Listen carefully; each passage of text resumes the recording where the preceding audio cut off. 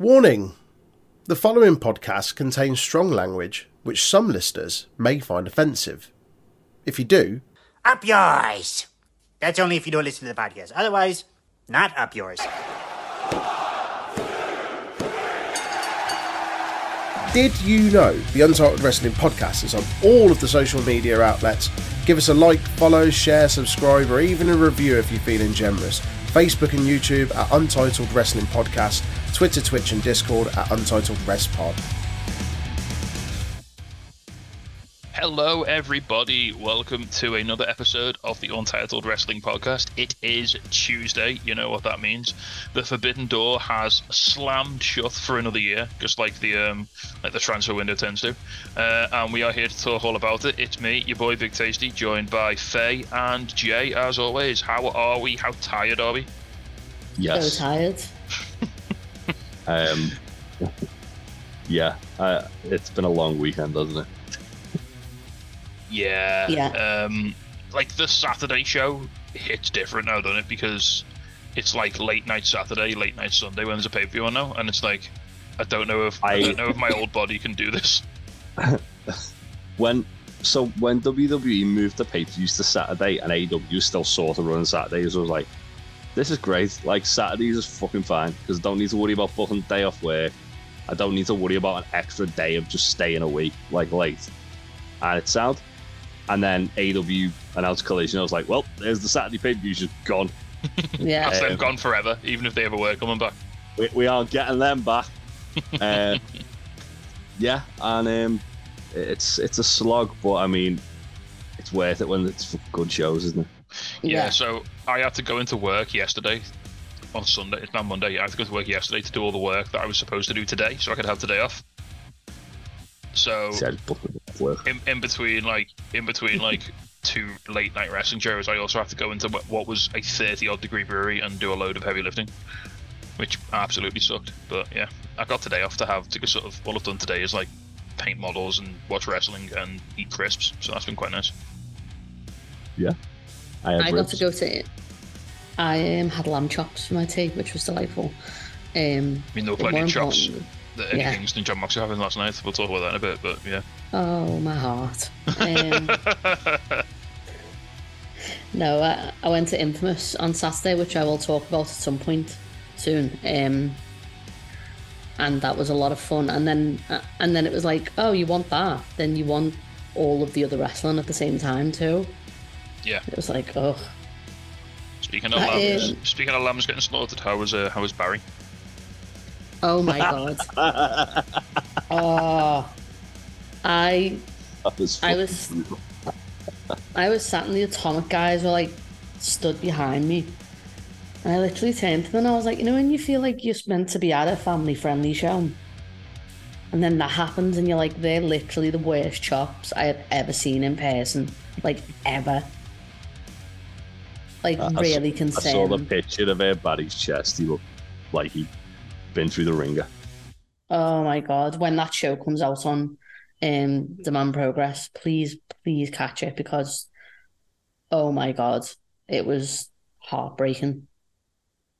Yeah, the chops, like one day I will actually get to an Infamous show and I will have something on when they announce the show. I really do want to go to one. September is the Infamous 8. You absolutely have to come to that. I think I promised King I'd go to that. So yeah, I can't make a liar at me. Yeah, I mean, I told him I was going to this one, and then I'd forgotten I was going to see the Mars Volta last week, and that just was all my money gone all of a sudden. Mm-hmm. And you would have bought everything there as well, because everyone was selling merch, and Lizzie was there. I didn't even buy a Mars Volta yet. I'm upset about that. That's sad. I'm very annoyed about that. I went to see Peter Gabriel on Friday. My parents went because like they're huge Peter Gabriel fans, and it's like he's like 73 now, so he's probably not going to tour again. And my dad wanted to buy a T-shirt because like he got one on the last album tour 19 years ago, which is fucking mental to just say those words 19 years ago. When I was a teenager, God. And yeah, the Peter Gabriel T-shirts were £40. The Mars Volta ones are 20, and I was like, oh, that's all right. Yeah. But then I also was like, well, I need to take into consideration this, and this. I'm like, yeah, I'm not affording to get a shirt today. On the plus side, went to some really nice places in Manchester, and yeah, Manchester's real good. I had a lovely breakfast in a place called Federal, which that was exceptional. I feel like we need a day out to Manchester just for social reasons at some point. I think we should have like a sort of podcast, like team building exercise where we just go and get leather around Manchester. Yeah, that sounds like fun. It's not. He said podcast, mate. Why are you like this?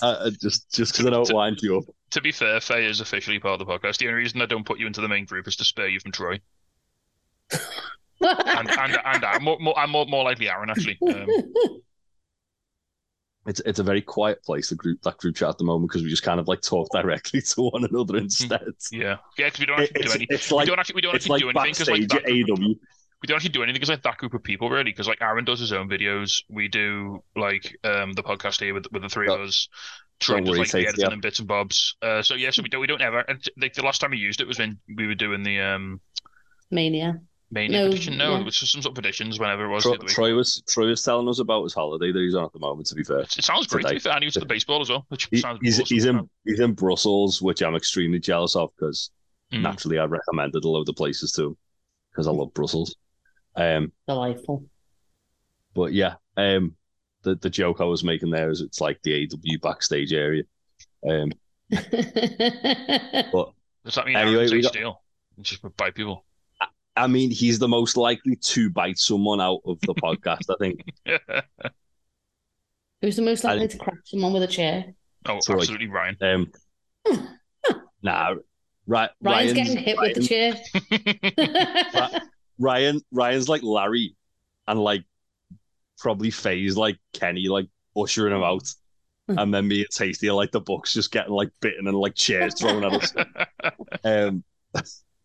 Someone needs to draw that as a picture, please. Just get an AI to do it. That's what they all do these days. Yeah. Yeah. Right then. Right, should we talk? So what I think because there's so much to wrestling to talk about this week, just in AW. I think we'll keep it to just AW. Just talk about the Forbidden Door bits and bobs because that was literally yesterday. What we'll try and do, we'll go through the card and we'll talk about the matches. But then if anything happened on the shows in the week that ties into the matches, we'll sort of pull into the conversation, just so we're not sort of going, here is everything happening on Dynamite, and then spending ages talking about it. So I have got 4 windows open to cross-examine this. I am like, yeah, this is like that bit. It's like a Charlie Kelly stringboard. Yeah, this is Pepe Sylvia. Like, we've already been fired. Right, pre-show started out. First of all, obviously, it was a great pop for RJ and Renee. Obviously, 2 Canadians. Renee in the double denim, which was the Canadian tuxedo. Doing a country crowd on as well. I popped so hard for that. That was great. I loved that. And then we into our first. It just warmed my heart that RJ City got a massive pop. Yeah, like he got like a monster pop when they were like Canada's own RJ City. And he even looked around like doubting that it was for him, which is just really lovely because, you know, we love RJ. We do. And they got a shirt. Yeah. Yeah, like the age of the wrestlers. Yeah. That tweet he said as well. About like splitting the profits. I was just like, fuck me. So, first match was Chaos and Despy versus Mogul, whatever they're called. Mogul Embassy. Yeah, so yeah. This was kind of like because of on Rampage they did United Empire and Swerve versus Chaos. Yeah. So it was kind of like an offshoot of that because there was a lot of stuff going on with like. So that was the one match I saw on Rampage this week, and that was really good fun. That was really fun, yeah. I feel like if Swerve wants to do another merger with the United Empire, that would be nice. So this was, Despy. I loved at the start when they sort of like called Despy back to like get into the sort of pose with them at the start on the ramp. Yeah, Despy just looked done with all this shit already. So it was Chuck Taylor, Trent Barretta, and Rocky Romero, and then it was Khan, Toa Leona, Brian Cage, and Swerve. Correct? Yeah. Yeah. They did a really good job of kind of playing into the fact that obviously Despy and Swerve were against each other last year's Forbidden Door. Yeah. Chris Charlton did a really good job of kind of like going, oh yeah, Despy hasn't forgotten about that. He's pissed off that he lost to Swerve. Chris Charlton was a nice voice to have on the pre-show as well. I enjoyed him. I like Chris Charlton. Yeah, he's he seems to have wound his neck in a bit because like he was trying on a Dominion. He was trying to kind of play up the whole AW versus New Japan thing as opposed to being like just a joint promoted show. He was like trying to like do it's like us and them sort of thing, and he was like tribalism. Not tribalism. There was a couple of lines he said like on commentary at Dominion, and Kevin Kelly was like, well, that's not necessarily fair, Chris. Kevin Kelly's just thinking about his collision contract because like, shit. Kevin Kelly's just thinking like, shit, I'm going to work for them in a month. But yeah, I thought he was really good.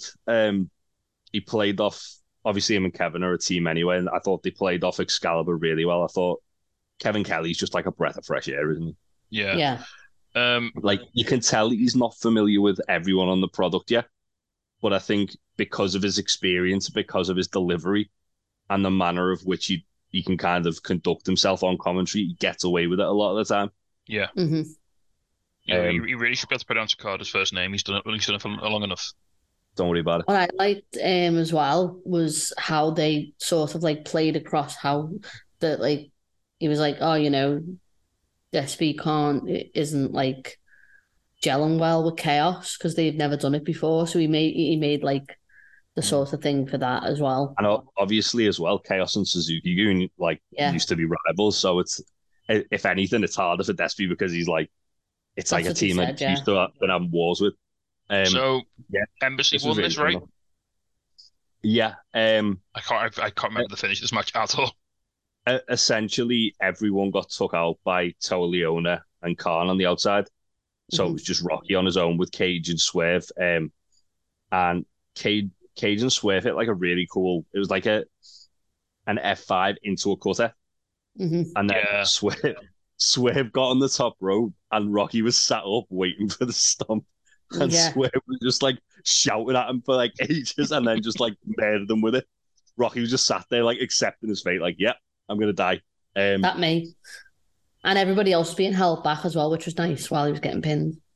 Yeah. There's a really good near fall spot with where Chuck and Trent hit strong zero on Swerve right and like Khan got it like literally with like 2.9. Khan managed to break it up. Yeah, that was great. That was really good. Yeah. Really fun opener, really big, high. Obviously, one of those really high energy sort of like multi-man motherfucker cut sort of matches where everything just goes all over the place. Best friends are just the kings of this shit, aren't they? Like if you need someone to like get everyone ready to go, put best friends in multi-man, and you're having a good time. Yeah. Another fun spot when they did the hug and Despy looked like as though he was like, what's the fucking point in this? Despy was trying to like get to Swerve, wasn't he? And Rocky had to pull him in the middle. You've got to give the people what they want. But then they got attacked straight away and they were like, look, Despy was right, like on commentary. Yeah. Next up, the match that I personally think I enjoyed them. I don't know, it was a close one, but I think this just about shaded it for me. This was Billy Starks versus Athena. Yeah, on the pre-show, yeah. Billy Starks versus Athena. I just am so happy for Billy Starks because she's like literally just graduated high school and now here she is wrestling on the pre-show Forbidden Door in front of like 20,000 people, which is just phenomenal. And she got a really big pop when she came out as well. Yeah. Yeah, on the press conference after as well, Tony Khan really like made a big deal out of it. I can't say we've signed Billy Starks, but basically the question was you've got like 3 really strong women's champions on your roster at the moment. What kind of additions can we expect to see to the division? And his first thing was, well, actually we've got 4. We've got Willow Nightingale as well, which made me happy. And then straight off the bat after that, he was like, Billy Starks really excites me. She's going to be a star. So, yeah, it seems like she's probably signed. I mean, I didn't say it on this podcast first. Tony Schiavone said it on his podcast first. But yeah, this is great. It was pretty much when we were doing the predictions, we kind of spoke about it, and we sort of predicted how the match was going to go. That Athena was going to come out strong. Starks was going to get like a lot of offense in, look like she was going to beat Athena, and then Athena was going to just kill her. And yeah, that's what happened. Yeah. I enjoyed it a lot. I really hope the definitely characters driver on the apron that Billy took was oof. That fucking like knees into the table was horrible. Yeah, that was straight after that. She rolled to the outside and then like immediately afterwards. That was right into the finish, wasn't it? Yeah, she hit that and then she rolled it in, hit like the swinging GTS thing she's been doing. It was lovely. Like Athena continues to be like on the run of her career in terms of just the character work and everything she's doing. It's incredible. Athena's outstanding. If you get a chance to watch Ring of Honor, I know more wrestling. She's been having some phenomenal matches there. She's been doing some amazing work. Her and Kira Hogan had a street fight this week, and it was a standout match on the show. It was fantastic. She's done great stuff with Kira Hogan. She's done great stuff with the Sky Blue. She's done a great match with Willow. Like she's been fucking tearing it up, man. It's so good. She's elevating anyone who'll come like near her in that division. It's really, really compelling stuff.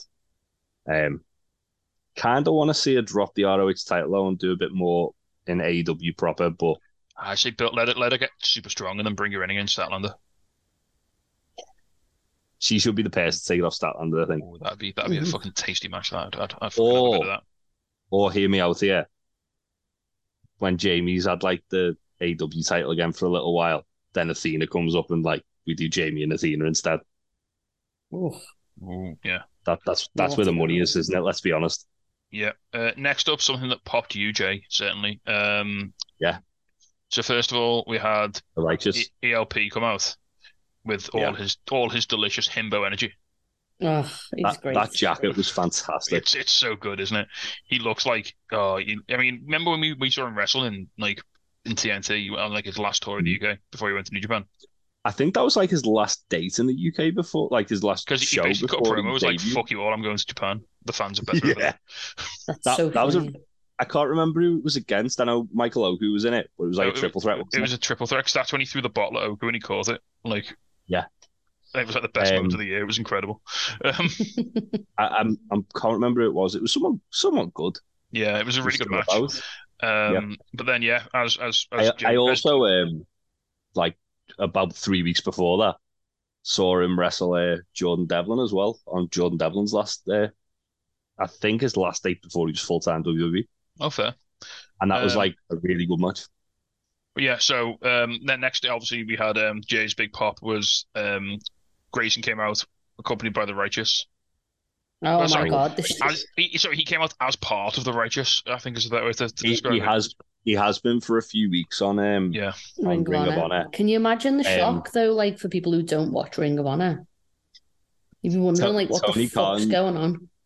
Tony Khan said that on the press conference. He's like, hopefully, like some of the kind of like more Ring of Honor-y stuff we've been like integrating into the show tonight was like gonna get people a bit more intrigued as to wait, why is Stu Grayson and the Righteous? Don't worry about it. Who are the Righteous?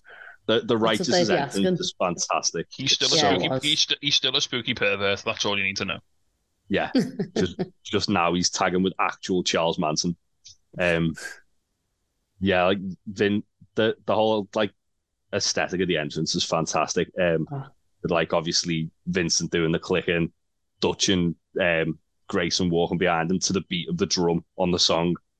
It's just so fucking well, like so simple but so well done.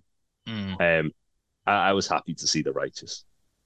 Really fun match as well. Like super hard hitting. Like Stu got to like crime ELP a bit, which was nice. Yeah, there was a couple of times where I thought Stu was actually going to beat ELP. Yeah, because he was really dominant. But he was really vicious, wasn't he? Yeah, I think it's just more kind of ELP, obviously being a babyface now. He's got to take actual like redemption offense. Tour, as they said. Yeah, but yeah, this was really fun. After a little while, well, Stu hit the 450, didn't he? And that looked like it was the end. ELP kicked out, and we got a little shout out to Jody Fleisch by Excalibur. Yeah, There were some wild shouts on commentary on the Oh show. my God, wasn't it though? It was mad. Yeah, Jodie Fleischer, style tornado Top- DDT from Top aim training ELP. enthusiast, Josie Fleisch. Actual train. I'm trying to think of the word. Train connoisseur. Yeah, so he was on mine and Troy's tube once, and it became a whole thing. Now he's just become this weird man who lives on the train in all of our headcanon. Now in our headcanon, he's like just lives on every train. Goes on trains on his days off for reasons instead of like being a really good wrestler. It's a fun match. ELP got the win with some flippy shit, which was fun. Yeah, it was the Thunder Kiss 86, I think it was called. Yeah. It's just fun match. And then on to the pre-show main event, I guess you could call it. I mean, this was fucking cool. This was so it was United Empire, wasn't it? Yeah. Which consisted of Kyle Fletcher, Jeff Cobb, and TJP. I wonder why TJP is there. Why? Yeah. Tweet pin. You what? Which did. Tweet the pin, which you did. Yeah, fair. And then it was Hiromu Takahashi, Shingo, and Bushi, correct? Yeah. Bushi's anti-venom mask. Yeah, Bushi's mask was incredible. Shingo just being there is yes. Yeah. Yeah. I can't wait to see Shingo do an actual crime on Will Ospreay at Rev Pro. That's going to be so. Are him and Kingston in the same G1 bracket? Yes. Yeah. So what else, right? Ishii and Kingston are having a match in the G1, and so Shingo and Kingston, more importantly. Oh, good God. Takahashi looking like what I imagine beholders look like now. That's just what they are to me. They're just I really like seeing Takahashi against bigger guys because you don't really see it often. Yeah. Because they kind of like just pigeonhole them as like the kind of final boss of the junior heavyweights. Takahashi versus Jeff Cobb was really fun. Like the bits of that we got, that was really awesome. Yeah. Match ended with Shingo absolutely annihilating TJP with a Made in Japan. When are we getting Takahashi versus Darby Allin? Do it next year, cowards. Oh God. Fun. Yeah. Just put Darby in the best Super Juniors next year. Just do that. Oh yes. I'm just looking at the notes on Fightful. Apparently, LIJ, the kind of combo they did before like Shingo actually crimed the living shit out of TJP was called the War Crime. Right. Love that. Yeah. Shingo that made in Japan as well. He held TJP up there. I likened it to being on Oblivion at Alton Towers and it breaking down on like the drop. Because TJP was just looking down, ready to get like murdered. He didn't know when it was coming. He just knew it was coming. Yes. Yeah. Shingo's great. So yeah, really fun pre-show. 4 matches, which is a lot of matches, but hey, we got a lot of guys, so whatever. Yeah. Also on the post-match press conference thing, the post-show press conference, I should say, Tony Khan said that because of this, LIJ are challenging the embassy for the ROH Trios tag titles next week. Ooh. Oh, yeah. So that'll be nice. Yeah. And then, we're kicking off Forbidden Door proper, and what a way to kick it off than with the Ace versus the Devil. Yeah. Hiroshi Tanahashi versus MJF. So, how we got to this match. So on Dynamite this week, MJF was still adamant that he wasn't going to show up. And then it was announced that him and Adam Cole were going to be teaming together in the blind tag tournament because they're having beef about the title match and wants a rematch. And then Cole basically just kind of goaded him, didn't he, into accepting the match, saying that the only way to prove he was the best in the world was to take on Tanahashi and beat him. Mm-hmm. Yeah, well, the key thing here was he said, everyone's going to think you're a coward if you don't take on Tanahashi. And then that played into this match with Tanahashi then when MJF, tried to walk away and Tanahashi started the coward chant. And it was that's kind of MJF's trigger word to make him snap and basically well, fuck you. But yeah, it was also as a result of that on Rampage, there was meant to be Adam Cole versus Filthy Tom Lawler. Unfortunately, Adam Cole had the flu, and as like a precaution, he took him off the card. Yeah. So instead, Tom Lawler got to wrestle the Pentagon, which he still enjoyed, but it's not the same thing. Apparently, they are going to attempt to do Tom Lawler versus Adam Cole eventually at some point, though. Oh, nice. That'd be good. And it's tiny shorts.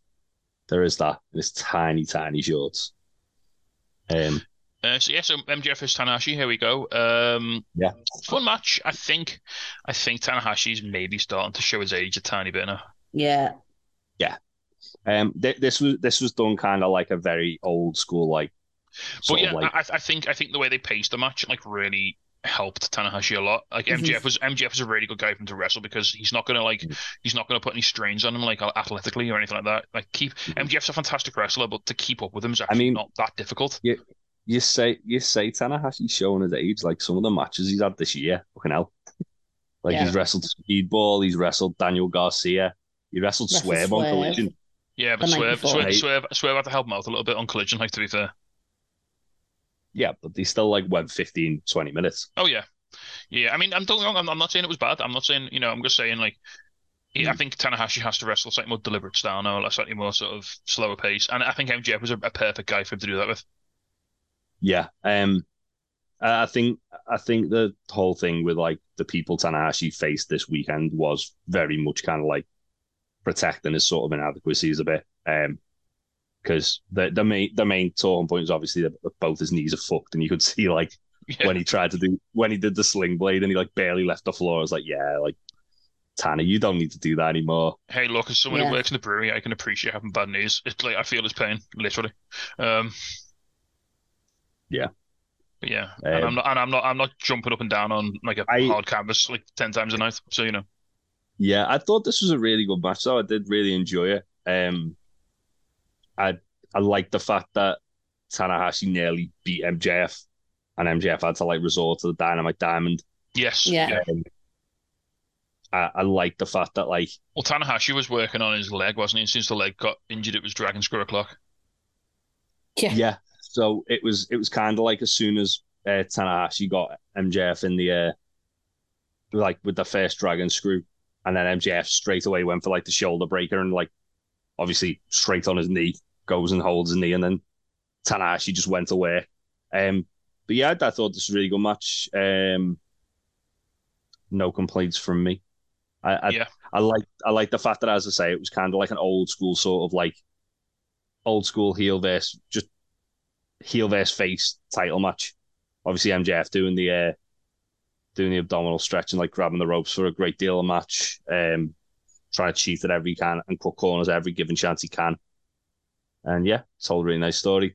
And it didn't go too long either, 14 minutes. This could have got a bit saggy and indulgent if it dragged on too long, but I think they did a really good job of keeping it concise and keeping it moving. And at least for what could have been a bit like bloated, it really hit the spot, I thought. I think it really at least plays into sorry, go on.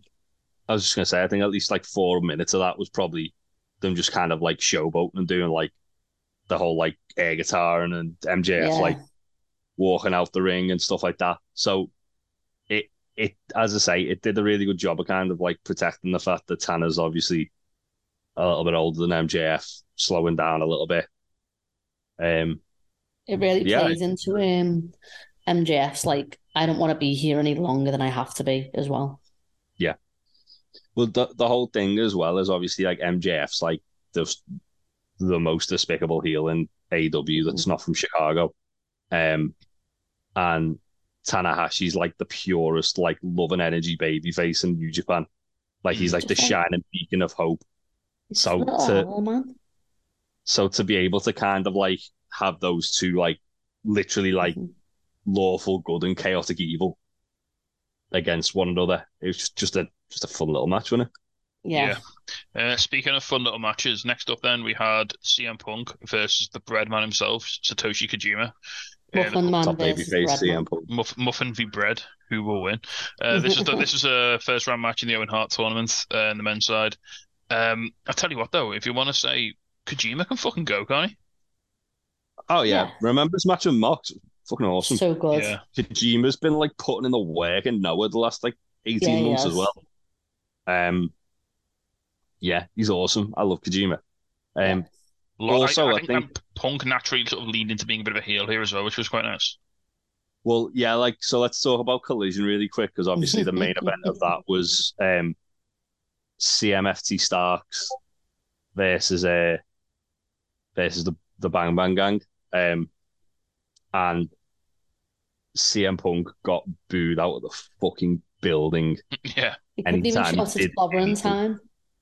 No, I liked on his entrance when he went to do it this time, and everyone like booed him. He just went, "Fuck you," just walked off. But yeah, he's. So one thing I did see going around a few like news sites was apparently there is like a contingency plan based on if Punk gets booed outside of Chicago, what are we going to do? We're going to have to turn him heel. So there is a plan in place of how they're going to do that. Obviously, that they were kind of teasing like they're going towards Punk versus MJF, which I don't see how they're going to do if both are heels. But then I suppose MJF can kind of gets like cheered every now and again, doesn't he? Anyway, so just do it in Long Island, it'll be fine. Yeah. Well, it'll probably be in Chicago, won't it? Yeah. Well, yeah. Yeah. Long story short, Bam Bam Gang beat FT Starks by Juice like murdering Ricky with a roll of quarters. Punk was looking at Ricky like it was his fault that he'd lost. So I personally think the finals of the Owens probably going to be Starks versus Punk, and Punk's going to turn on him. And Ricky once again is the sacrificial lamb that we all need. You'll die for our sins. It's fine. I love that during this match, Satoshi clearly got paid in bread by Hangman to take a stiff Punk as hard as possible. That elbow dropped straight to the fucking plums. That was fantastic. I really enjoyed this match as well. I thought it was really fun. It felt really old school, didn't it? And like, what you say, what you will about CM Punk, like you can say what you want about his personality, about his ego. He's a student of the game. He knows wrestling history. He knows how to work matches of certain styles against certain wrestlers, and he played this perfectly. I think this was the first time that CM Punk, since coming back, has felt like CM Punk. Yeah, in the ring, like in the FTR match. This is the first time that since CM Punk came back that I didn't have like a sort of lingering sense of dread over the match. Yeah, agreed. I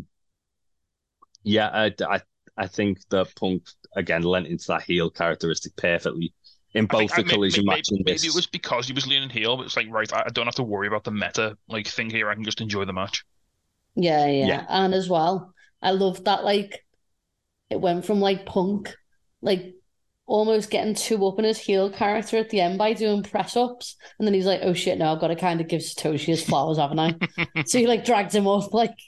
I was like, if he just gives him another GTS now, what shift gives? I was expecting that, I really was. I thought he was going to, but I think like with Kojima and being like a kind of like living legend, they had to give him some sort of respect, didn't they? Especially if the entire crowd were shouting for him really bad. Yeah. Shout out to Kojima coming back as well. He brought back memories for me of Mox's one-man like invasion of Japan. Oh. There was a couple of cool things that Punk did as well, where he was doing like Mongolian chops, which Kojima's old tag partner Hiroshi Tenzan's move. Yeah. Also, the Anaconda Vice, which is obviously Punk's submission finisher, was created by Tenzan as well. So nice little thing there.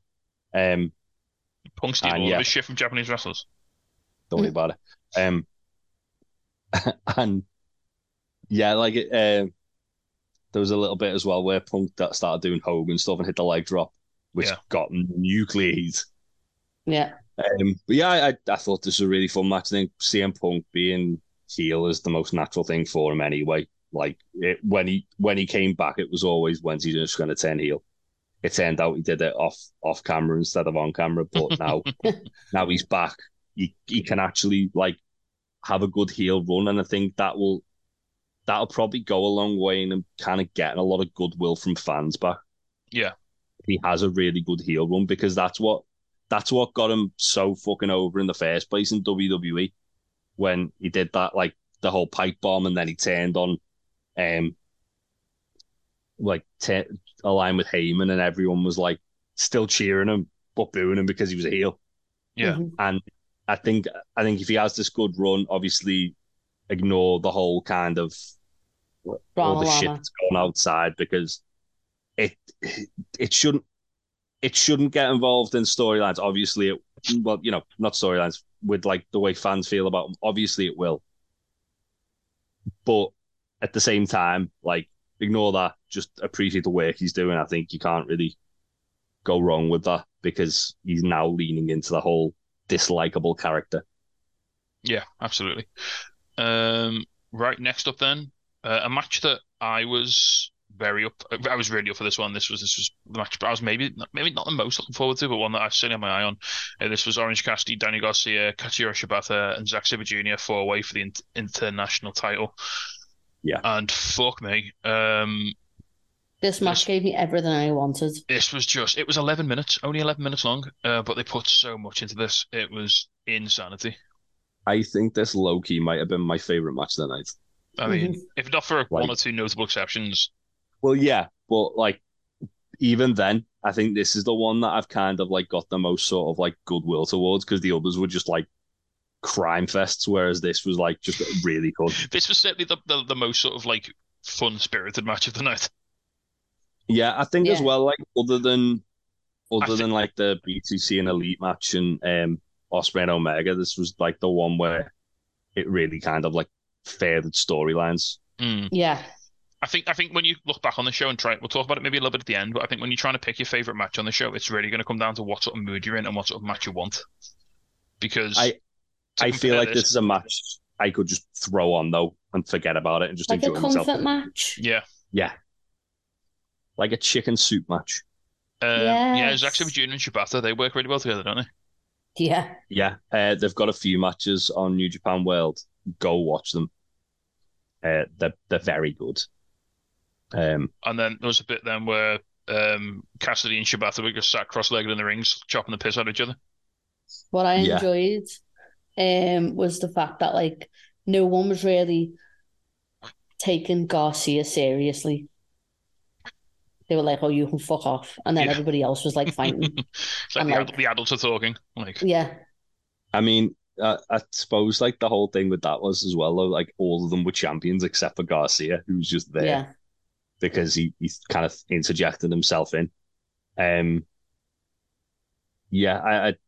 love the finish of this as well, where it was really fluid. Garcia goes for a backslide on Sabre, and then as Sabre kicks out, Garcia hits a pile driver. Upon like literally landing it, Shibata just like murders him with a fucking PK. Yeah. And then Orange just slides in, throws Shibata out the ring and pins Garcia, which shows the desperation Orange is kind of showing to keep hold of that belt. He didn't even like. It wasn't even the result of the. He Orange punched Shibata, didn't he? And it did nothing. Yeah. Mm-hmm. So it was like, just no-sold it because it's not very effective. Yeah. Like using a normal move on a rock Pokemon. And yeah, after the match, then we got like a nice little exchange with crucially, champions. right at the end of the match, before like they held the belts up, Zack Sabre Jr. came out to Orange and was like, "We're not finished." He intercepted the ref, didn't he, and took the belt. Yeah. And then he just threw it at Orange, like, "We're not finished, Orange bollocks." I can see maybe I'm doing this at either Death Before Dishonor or I think you do eventually All In. Garcia versus Shibata at Death Before Dishonor, and you can do this Zack Sabre Jr. versus Orange at All In. Yeah, because Zack Sabre Jr. has been defending the New Japan World title on Ring of Honor. So the New Japan World TV title, I should say, because that's confusing. On Ring of Honor, you could literally have them go, "Orange, why don't you come to Ring of Honor and challenge me for this?" Yeah, and then they could run it back at All In for this title, maybe. I don't know. Yeah, that'd be fucking lovely, wouldn't it? Next up then, Sonada versus Jack Perry. Right now, Jay, you want to talk about what happened on Rampage with Jungle Boy? Yeah, so Jungle Boy wrestled Doki on Rampage. He was meant to have Hook in his corner, Hook no-shown. And everyone was like, oh, well, where's Hook? Why is Hook leaving his friend high and dry? And because of this, Jungle Boy was acting a little bit more kind of heelish, um, Aggressive. a little bit more aggressive. He actually beat Doki with Sonada's skull end finisher as Yeah. well, and that led to them having like a big stare down after the match and a lot of babble. But the whole thing was, where was Hook? Because Taz Whenever Hook's couldn't. not around, everyone should be asking, "Where's Hook?" Well, they asked Truth. Taz on commentary, and Taz was like, "Well, I don't know, do I?" I'm not his He's his dad. own Oh, man. wait, no, I am. Yeah, he was like, he doesn't tell me what he's doing like every minute of the day. And they're like, oh, well, you thought because you're his dad, you might have had an idea. I was like, no.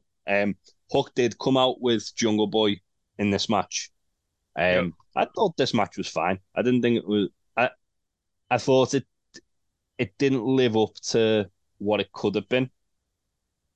I felt like it didn't have the time to really kind of like grow into that kind of match that it could have been. I said on Discord, like, I wanted it to have like a big mad last couple of minutes, which it just didn't quite get to. Yeah, it kind of just ended, didn't it, when Sonada hit I wanted to belt? have like an Okada 5 minutes at the end, but it just didn't quite get there. Hmm. Yeah. I think I it mean, made the what happened afterwards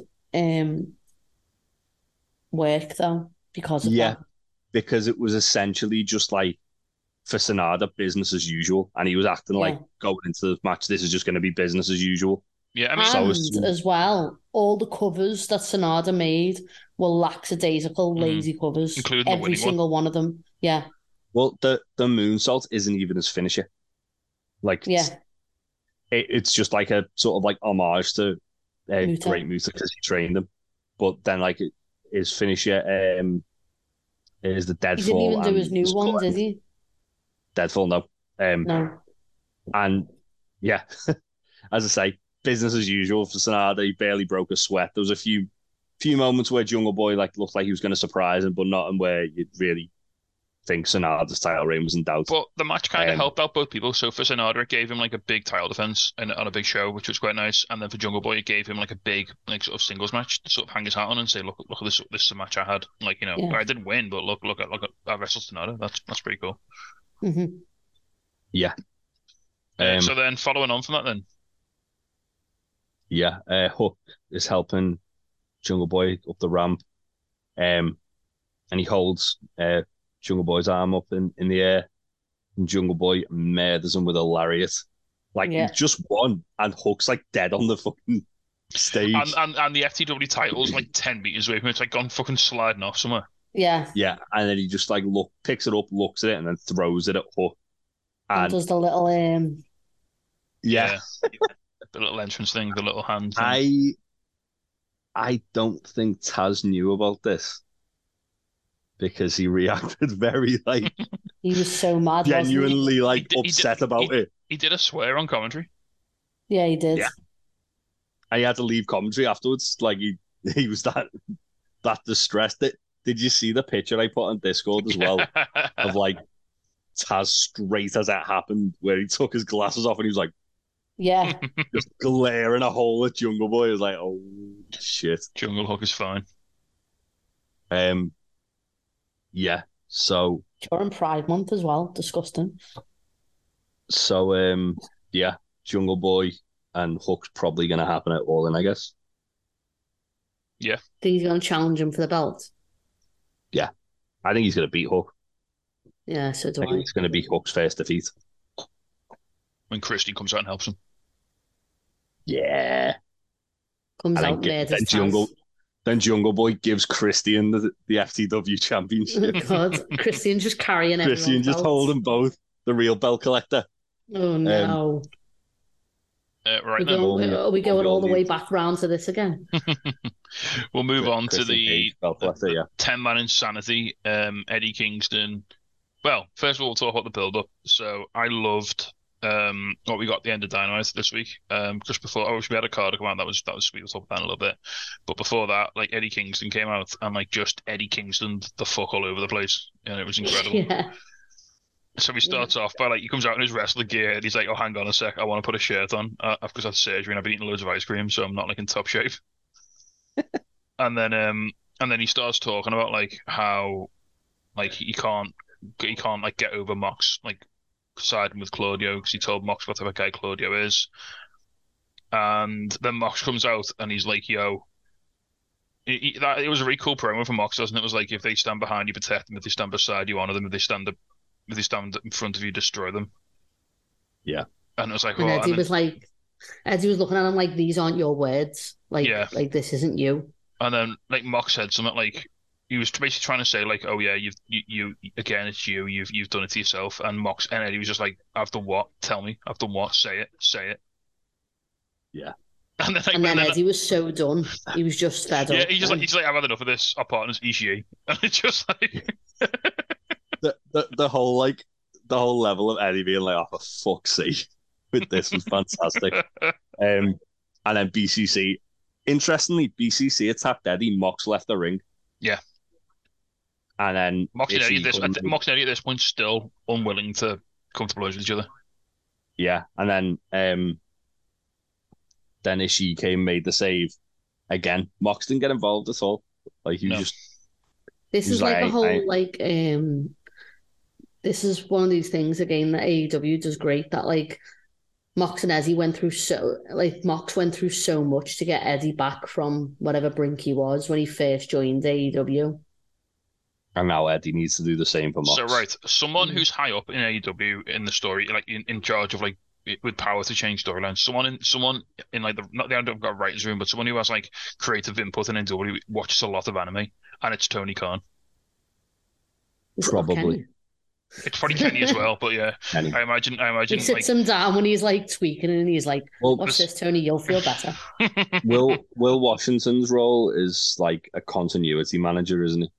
Yeah. So essentially, he's inputting how to make sure stuff like this is gonna stay within what they've already established in the continuity. I'd love it if he got to like his first like meeting or his first like day at work, and like, right, here's your job brief, and it's just a piece of paper, and it says "Make wrestling like Dragon Ball." Yeah, that's what I've just got this image now of Tony Khan, Will Washington, and Kenny just sitting down, like watching all of Dragon Ball now. That's what happens. His first day of work, all he did was go. We've got BCC and the Elite feud, and Mox and Kenny have had wars against each other. Why haven't we run that back yet? Yeah. And then Tony Khan announced the fucking cage match. If we get an episode of Dynamite, which is like Moxley versus Ospreay, for example, and Moxley spends the entire 2 hours just powering up one V trigger. And we've truly hit the Dragon Ball Z. Peak anime.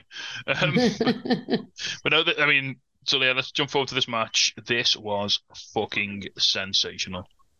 Oh, it was brilliant. So good, wasn't it? I love the came out to Mox's New Japan music. Yeah. That popped me so much. And like everyone, all like BCC, like looking dead serious, and Shota because wearing his like white jacket with pink writing on. Oh, he's the anime girl. That's what it is. He's the cherry blossom. I said it Discord. This was the wrestling version of Barbie versus Oppenheimer. Yeah. That's one way to look at it. But no, this is Mox's incredible. Happy son.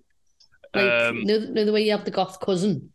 Yeah. Shows like the opposite. Like, that's what it is.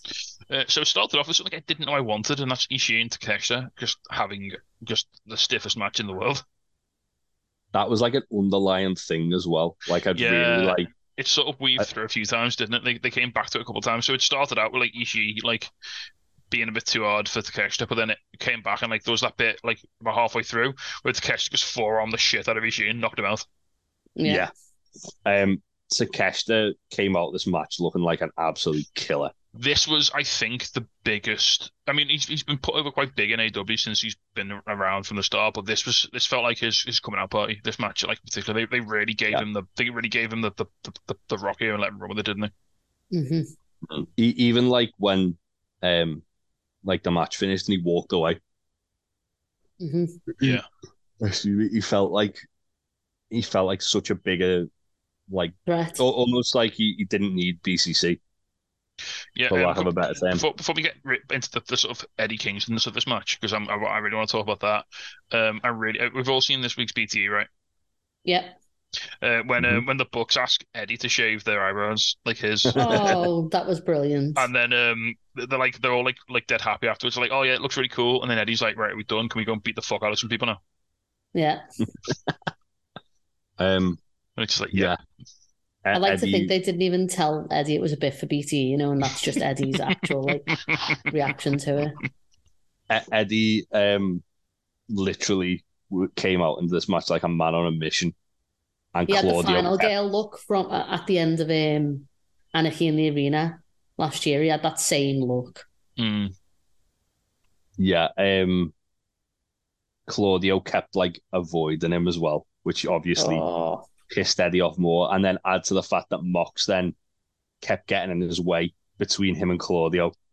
Well, let's talk about the first Eddie Moxley interaction, which is when they squared off right near the start. And so Moxley tries to talk Eddie like down. He says something to him, does he? And Eddie's like, "Nah, fuck him, no, I don't believe him." Yeah. and then they just chop the life out of each other. Eddie said to Mox, like, "Move out the way. I want to like tag Claudio in. I want to beat the shit out of Claudio."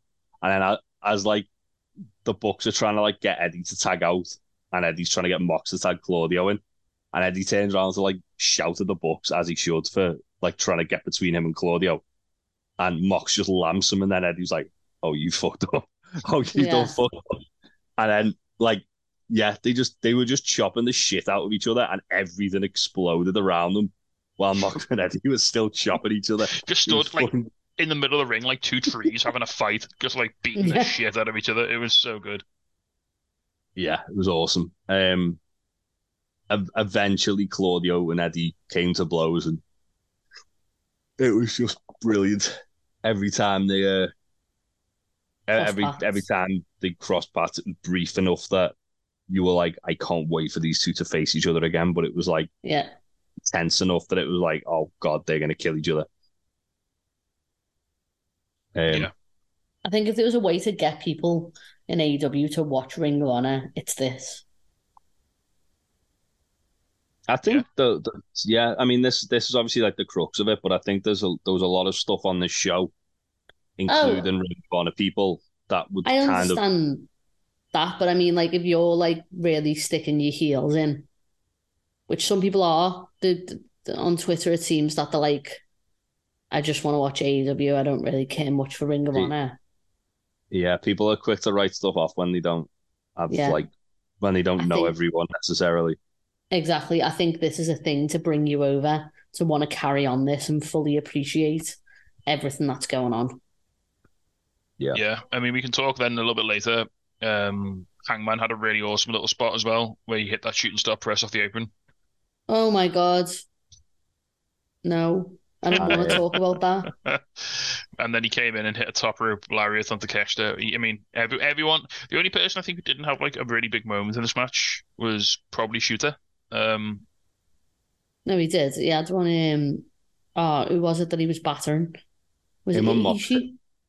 Him and Mox hit a heart attack onto Matt Jackson, which was nice. That was very nice. Yeah. But he had a nice little thing with Ishii. Shooter. Yeah, and then we'll talk about this. We'll talk about the second big Moxley Kingston moment, which was when Kingston pushed Moxley off the way of a double super kick from the Bucks. That was like, it was instinct, wasn't it? Because of that match they had. I think that was like meant to be like a flashback to like the tag match they had. Yeah. Yeah. Just in like the middle of the melee, he was just like, "Oh shit, no, my partner," and like, "Oh shit, no way, he ain't my partner." Well, even on BTE, like the Bucks were like, "Oh yeah, we accidentally kicked Eddie. He tried to move. He pushed Mox out the way. He must have thought it was that match." Yeah. It was like, yeah.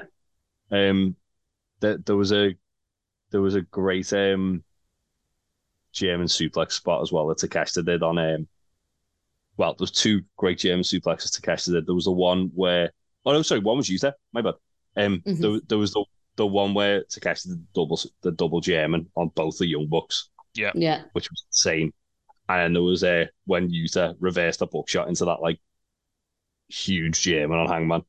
There was that deadlift suplex that the one where like he literally like flipped Hangman like right over. Yeah. Hangman landed on his face off a German suplex, which was just upsetting. Yeah.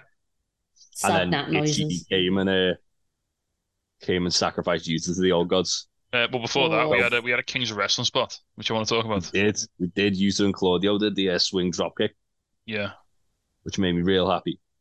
Also, one other thing, Chris Hero was agent in that show. Yes, he was backstage. So Chris Hero probably just like have a little chat with Yuta and Claudio. Go, hit one of them for the boys. Go on. Now that Chris Hero's there and he said he's not retired, I'm just going to be fully expecting Chris Hero to join BCC soon. Yeah, I need just one more Kings of Wrestling match. Just one. Well, they'll need it. They might need a replacement for something that happened. Maybe Danielson, yeah. But yeah, then who on the bingo card had Ishii just fucking eating Yuta's soul for the finish? Well, for those keeping count, it goes like Kenny Omega's down here, then Yuta's there, then Ishii's there. Yeah. And Adam Cole's beating Ishii, so Adam Cole's above Ishii, like at the top. So yeah, if Yuta's pinned Kenny and now Ishii's pinned Yuta, that makes Ishii a better wrestler than Kenny Omega. Yeah, best belt machine. That's Tomohiro Ishii. That's just actual science. That's just facts. Yeah. But no, it was great. Ishii. To be fair, I'm sure Ishii's crimed Kenny in the G1 at some point. Probably, yeah. But yeah, Ishii basically just so the Bucks like softened up Yuta, and then Ishii just came in like a lion and just like, right, you're injured, you'll do, and hit him with a massive lariat, and then like a fucking ridiculous looking brainbuster. Yeah. Was that the one he did off the top rope? Or was that earlier in the match? Is it not a delayed one? No, this was like the sheer drop brainbuster he does just on like for standing. Because he hit Yuta with one like off the top as well, didn't he? At one point. Yeah. Which wasn't. Which evidently wasn't the finish. Couple of little things post match to sort of highlight. First, Takeshita leaves without the BCC. He just leaves by himself. And he was shaking his head about it as well. He wasn't happy. Then Eddie Kingston's just angry at everybody except Ishii. He likes Ishii. Yeah. I love that. He was screaming at the Bucks and Hangman, and then he gave Ishii a hug. Yeah, he's like, "Oh no, I like you," and then just give him a big hug. And the Bucks were like, "We won!" Like they were so confused. Yeah, but they got in the way of Eddie getting to Claudio. That's all that mattered to Eddie. Those fuckers got in the way of Eddie getting Claudio. Claudio got relatively unscathed from the match. Yeah, Eddie didn't get a chance to like crime him nearly enough. Oh, well, also we have to point out as well at some point during this match after Moxley had been chopped by Kingston loads, he nicked El Desperoto's ice water on commentary and poured it on his chest. Despy was fucking fuming about that. And they mentioned Mox and Despy like during this match as well, didn't they? Yeah, they also mentioned the Kings of Wrestling when that spot got hit as well. Yeah. They did. Which was great. Yeah. So this match was incredible. Again, it's something the Elite are so good at, and Moxie's so good at, and Eddie's so good at, which is just weaving these big like storyline moments, but also put them into like really fun matches. I said on the Discord that this didn't feel like a Young Bucks match. It felt like a BCC match, and then it immediately turned into a Young Bucks match. Yeah. I think it was kind of like an amalgamation of everything, though, like, because there was obviously aspects that were like more kind of like less Young Bucks and less BCC, and more kind of like Eddie and issues. I mean, there were a lot of things missing. There was no like bang for your buck. There was no indie taker. There was no Meltzer drivers. There was none of that Young Bucks like showing off offense. Mm-hmm. Yeah, the Young Bucks were essentially like sacrificial lambs who were just jumping on. If it felt more like it was like, oh, this is too fucking dangerous to piss about in. Like we can't. We can't. Even the Bucks like we can't take the piss here because we'll just get fucking murdered. Yeah, because I think with like Mox, Ishii, and Eddie, I think they get so intense with these types of matches. And Claudio. There's no room. Yeah, as well. And Takeshita as well. Claudio uppercutted the soul out of Nick Jackson at one point in this match. Oh my God. But like there's no room for like things to be flying about everywhere all the time. No. Like, you know how Takeshita's always done that thing where he just knees people dead hard and that's his finisher? Like, there was like 3 points in this match where he just forearmed somebody so hard it like hit the life out of them. Yeah. Oh, I love Takeshita. He's the best. There were so many like awesome moments in this match and so many like big moves, and it was just yeah. But it never like I love those Young Bucks matches where it like they do like the fucking flippy Meltzer drivers and like the and everything. This and didn't need that though. I don't no, think like at all. and I think this was everything in this match was enough. It was perfect. It was really good. I think the whole kind of like overarching story of it is that BCC are kind of forcing them to be more like them, Yeah. which was what BCC's goal was in the beginning anyway. They wanted the Elite to be more like the BCC. Yeah. Because while the Elite are just amateurs, they wanted to get rid of that like that perceived like showboating weakness that the Elite have, like that sort of preening, like and that's why the Elite aren't doing all the like kind of like showboaty stuff. They're just out and out brawling now because they realize that for the lives. Yeah, it's no longer about we're gonna have like the best match on the card. It's now we need to fight for our lives because BCC are gonna fuck us up otherwise. Yeah. Yeah. Right, we'll move on then. Women's action. Toni Storm versus Willow Nightingale. So, what I really like, I love this match for a number of reasons. One, it was incredible. It was really, really good fun. Two, after a match like that, you'd kind of expect like the next match to suffer a bit from like the crowd being a bit exhausted, like low energy. It turns out that the solution to that is just send Willow out there. It's like she saw what Eddie was doing and went, interesting. But it's like if you're expecting the crowd to be a bit deflated and like not really be up for the next match, just send Willow out there to make everyone smile and clap, and like boom, there you go, instant crowd rejuvenation. And Willow and Toni Storm beat the shit out of each other. Yeah, this wasn't super long either, was it? It was only about 10 minutes. No. 10 minutes bang on, yeah. Yeah. And it was really fun. Didn't need to be any longer than that. They just needed to go out, have a quick, as I say, a quick fun match to kind of keep the crowd invested in the show, because obviously we know what was coming after this, because they ran down how the card was going to play out at the start of the show. And yeah, I thought Willow looked like a star in this match. Toni looked great, and it was really fun. Yeah, I enjoyed Willow just doing different versions of Death Valley drivers to kill Toni Storm. More than anything, like this again felt like a spotlight for Willow, like a real like moment for her. Like which is insane, because if the winds had blown a different way, this would have not even been a match. This would have been Toni. It probably could have been Jamie Hayter versus Mercedes Moné. Well, I think New Japan were probably trying to build up Julia versus Mercedes for that Independence Day show, weren't they? Possibly. Yeah. But she would have been the strong champion, which is the US based, title. It's a strong show on Independence Day though. Right. It's just in Japan. Well, one thing to talk about from this afterwards, I mean, it's a really fun match. And Toni won by like nefarious means as well. She used the ref as a shield. She gouged Willow in the eyes, and then Storm zeroed her. So again, Willow like gets out of this with some some credibility, and she looked fantastic in this match. Toni Storm continues to be possibly the most important women's pickup AEW have made in the last sort of 12 months. Oh yeah.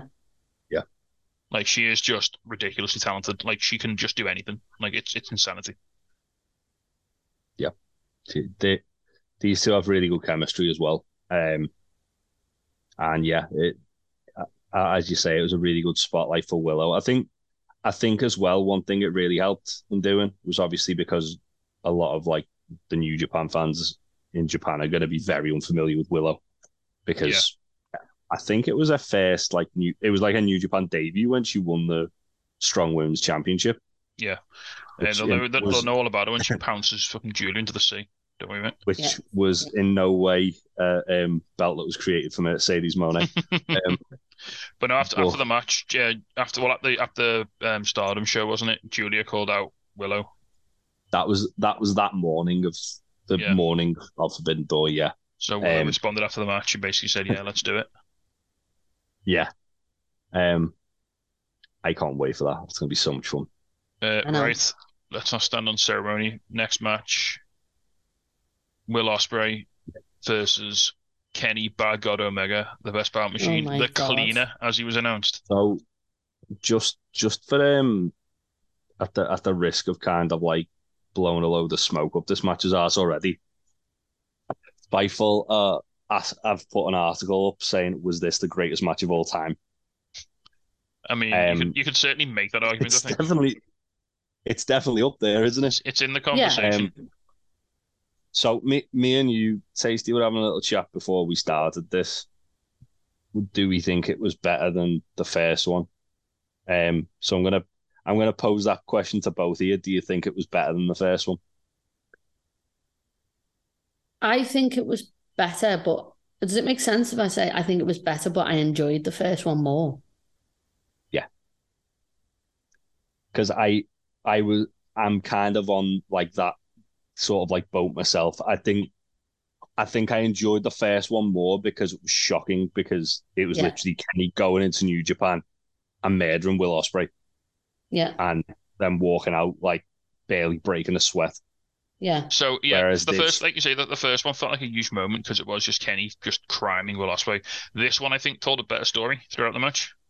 Yeah. Yeah, I think there was times like the stuff with the kind of like armed security and that, which were a little bit much. It was a bit strange. Well, let's call them what they were. They were the Goombas from the Super Mario Bros. Movie, from the live action. But also, I think they were there to put Ospreay's thing at risk because of Don. Because they were like, if Don's being sent out and comes back in, he's going to disqualify Ospreay. So it was like, it was to add that sense of urgency that Don could not only be everything that Kenny said he was, but to be that for Ospreay, like to like put Ospreay at risk. There was a great moment as well. So Don did come back, which is kind of a bit weird, but we're not going to worry about that. And he was like sort of grabbing Ospreay to like sort of protect him from Kenny, and Kenny was like, "No, I know what you're like. As soon as I go to hit him, you'll move," and he did. He just like annihilated Ospreay with a V trigger. But it did then play into Don, like, because the referee obviously then like trying to eject him again. Don like grabs the ref and like gives Ospreay the screwdriver, which he then uses on Kenny as Kenny goes to the one-winged angel. That was an actual moment. Like time stopped. Like that 3 count. Like, so he hits him with a screwdriver when he goes to the winged angel. Then he hits him with a hidden blade. Then you hit him with a stormbreaker, and then at 2.999 recurring, Kenny put his toe on the bottom rope. Yeah. Yeah, and the Kenny kicked out at like 0.1 of that winged angel as well. Oh yeah, then he hit one with the winged angel, and Kenny just kicked out immediately. It was just like, nope. Yeah, and then as if the match wasn't already fantastic, it went into like 7th gear from that point on. Yeah, just to kind of as well, one thing that's kind of going not unnoticed, but it's not been like touched on enough, because the commentary called it a V trigger when it wasn't. It was a Gamagoye, which is Kota Ibushi's finisher. Well, he won the match, didn't he? Obviously with the angel, but before that, at Wrestle Kingdom as well, he hit it then as well. But commentary almost deliberately didn't pick up on the fact that it's Kota Ibushi's finisher that he hit. But Twitter and fucking Reddit sure as shit did. So it's a Tumblr, just letting you know. Tumblr on that as well. What's the view from Tumblr on this one? It's like, you don't want to know. I'm just going to leave it at that. It could go unsaid that Tumblr would have, because let's face it, it's Tumblr. Yeah. I know the kind of people that keep that platform going, and it upsets me. Just a couple of things to talk about. So early in this match, Ospreay gets busted open. No, Kenny gets busted open first. Sorry, Kenny gets busted open because Ospreay was like, "Remember what happened. Remember what you did." So while Ospreay, he was hitting Kenny's head. Yeah, Ospreay just rams Kenny through the announce table head first, basically. Yeah. But then later on, Kenny hits a hellacious DDT on the side of the steel steps. What I loved first, that wasn't even what bust him open. That it was just him slamming his head into the steps that bust him open. Yeah. What was brilliant is that he was making Will look at himself like in the reflection of the stairs. Yeah. Before he slammed his head into it, it was fantastic. Then that DDT was just a fucking crime. Yeah, it was literally like Ospreay had kind of like ramped up that aggression that Kenny obviously had in the first match, and then he's been a piece of shit to some kids as well. Kenny hung him with the Canadian flag. Yeah. Yeah, it was like a switch flip for Kenny, and Kenny was like, "Hang on, I murdered this guy last time we wrestled. What's going on here?" And just went into full killer cleaner mode. Yeah. Yeah, obviously, and Ospreay, as we said, goes for the one-winged angel. Kenny kicks out at one. After he kicks out after the screwdriver as well. Yeah, and then Kenny hit Kreutz Wrath, which he hasn't hit for fucking ages, which caught me like a motherfucker. When he went for the one-winged angel, Ospreay was fighting out, he dropped it, and it hit like that sort of hanging German suplex. Yeah. And then there was a really cool spot where Ospreay reversed. I think it was Kenny going for a V-trigger. Ospreay reversed it into a hidden blade. Yeah. Mm-hmm. And then murdered Kenny with a Tiger Driver 91, which Fightful Select just put an update on that. Both men are uninjured, thank fuck. Well, they said that on the press conference, didn't he? Kenny he said he didn't know. He didn't want to answer because it was basically I don't want to. Did you see? I don't want to say unless Danielson said. Did you see what Emil put on Twitter after that? No. Yeah. What? He said basically, how dare two wrestlers try and do a dangerous move in a match without asking every member of the audience whether or not they'd be offended by it first. I popped like a motherfucker and then also nearly did the sick because it was both awesome. It was both horrific. Awesome and really harrowing at the same time. Yeah. It's like you almost got all of those anxieties from when Kenny first wrestled all came back at once. Yeah, it's remember 8 months ago when we were afraid that Kenny was going to snap in half, and now here he is getting dropped on his neck, and we're like, yes, more. It's what the fuck happened to us? Literally, he landed on top of his head. Yeah. Yeah. And then Ospreay crimed Kenny with a hidden blade and a Stormbreaker to pick up the win. After all that. That's after he kicked out the Tiger Driver, by the way. Yeah, he kicked out the Tiger Driver. Might we add. But yeah, Fight, just as an update, that Fightful said that both men were relatively unscathed.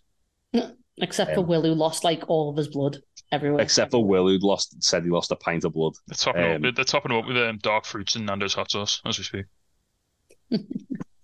Yeah. He did seem a little bit woozy on the press conference. It's Tony was like, "Oh yeah, I thought it was because you lost a lot of blood." He's like, "No, just from having a 40-minute match." But yeah, legitimately 40. They had to brief the wrestlers 40 afterwards and be like, who were fighting afterwards, and be like, "Do you mind just rolling around in his blood?" No, sound good, fine. But it was still on the ring. I think they changed the canvas, didn't they? Because the canvas was no, it was still on the. They changed the canvas. It was on the. It was on the steps. Yeah, from they changed Danielson. Yeah, they changed the canvas during the entrance of someone. Jericho would have been, wouldn't it? Yeah. Or Suzuki, because Kazane and Nene hit him while they're just sweeping the Ospreay's blood up. It's just good old murder granddad. Should we talk about that? Because this was a match that happened. So Lissette's granddad versus did exactly what it needed to do. Yeah, I liked a couple of things here. I really respected Naito's entrance gear. He must have been fucking roasting. Yeah. Mm-hmm. He came out in his full ring gear, which was a t-shirt and shorts with a suit on top. And when I say a suit, it was a waistcoat, a suit jacket, a shirt, and a cloak. Pants, and a cloak. Massive cloak. He looked like a bad guy from Bayonetta. It was great. His entrance music's literally like boss music from a Final Fantasy fight, isn't it? Yeah. Or Kingdom and they Hearts. rang the bell and he was still taking his shirt off. Yeah. He was they're ringing the bell and he's like, motherfucker, I'm having to unbutton this embroidered dress shirt. Yeah. But the match itself was fun. It was really quite messy, and it was a little bit. It was, remember, we're back in that position, isn't it? Where in between the two main events, you just have his Sting doing some nonsense for 5-10 minutes, and it's all fine. Yeah, I mean, we can now take off our bucket list Sting and Minoru Suzuki wrestling each other. I never thought I'd see that, and here we are. And I never ever thought I'd see that in a million years, and here we are. And now we've got Sting and Jericho going through a feud, which is something I'm actually really into. Because I liked a bit at the start where Suzuki and Sting looked like they were going to get it on, and then like Suzuki tagged Jericho, and Jericho was like, "Yeah, let's go." But then he sort of backed Sting around, so he was facing away from Suzuki, and then Suzuki just blindsided him. Yeah. I like the fact that every time like there was like everyone in the ring fighting, Suzuki went straight to Sting, and it made me feel like even if Jericho was like, "Oh yeah, I need to be the one going after Sting because we're going to start a feud," he's not going to argue with Minoru Suzuki. Yeah. Suzuki does what Suzuki wants. Suzuki battering Darby around for a bit was fun as well. Yeah. I enjoyed that. There's a scary spot where Sammy went for the like diving cutter and landed on like the back of Sting's neck. Yeah. Which looked awful. One a bit later Sting, when he did the 630 through the table and like Sting sort of half moved off, but like yeah. That must have sucked. They posed in the ring and like Sammy's teeth were like covered in blood. Yeah. I like those a moment I really liked. I can't remember who was pinning. Someone was pinning Naito. It might have been Jericho. And while the ping was happening, like Sting was just like crawling to his own corner. He could have broke the pin up. He was like, "Nah, I'm too fucking done for this." Like just running. Yeah. He was like crawling away from the pin count. It was like, "Come on, mate. If you can break it up, it's right there." Yeah. The finish of this was pretty cool though. Like Sting and Naito hit like a sort of like double team move, and then Naito like followed through with like into a pin from it. Yeah, so like Naito hit an atomic drop and Sting hit like a running lariat, and then Naito did like a sort of dive and like sort of roll up. Yeah. We almost got Destino, not quite. Yeah. Jericho blocked it. Little shit. Darby doing the dive, and then Chris Jericho immediately Judson affected him as well. Oh yeah, so he did that awesome. He did an awesome dive on Suzuki, and then he did another one on Jericho. Well, I think it was impressive, but I think it was more impressive that Darby basically managed to dive on Jericho's elbow than Jericho like timing it perfectly. Because Jericho didn't really spin; he just sort of stood there and put his elbow up, and like Darby like, jumped into it. Yeah, but no, that was excellent. But yeah, and after the match, Jericho hits Naito with the bat, but then Sting takes it off him and like knocks Jericho out the ring with it. So yeah, obviously that's going to carry on, isn't it? So. Well, yeah, it got announced for Dynamite this week on the press conference. Oh yeah, Jericho came out, didn't he, and started like swinging his bat around. Jericho and came a out water bottle. and hit a water bottle at a journalist. And Tony Khan freaked out. He was like, "Chris, that was unnecessary, Chris." Can we have one press conference with somebody throwing something at somebody else? It was so good though. Jericho thought he was in fucking Japan. It's like throwing shit at journalists where you can get away with it. These are American journalists, Chris. They just do podcasts. They will sue. Genuinely, like Tony Khan, like got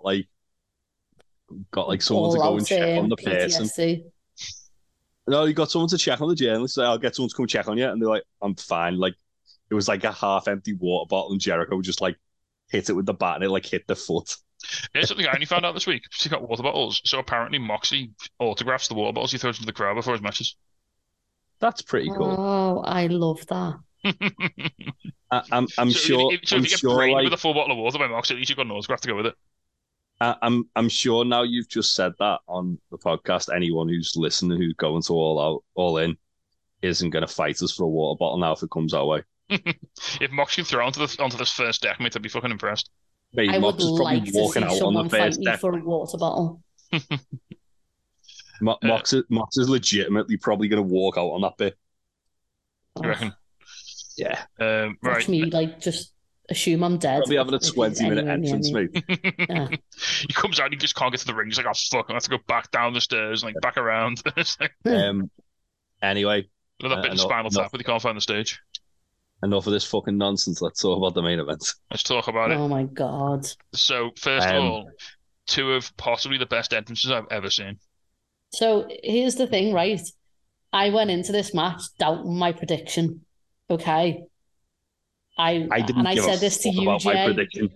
I said this to you, and then he fucking came out to the final countdown, and I was like, he's not losing this. Yeah, as soon as he came out to the final countdown, I was just thinking, Tony Khan's paid a fuck ton of money for Danielson to enter this. He's probably winning, so he can at least it's getting played after the match. He said it was. He said it was basically.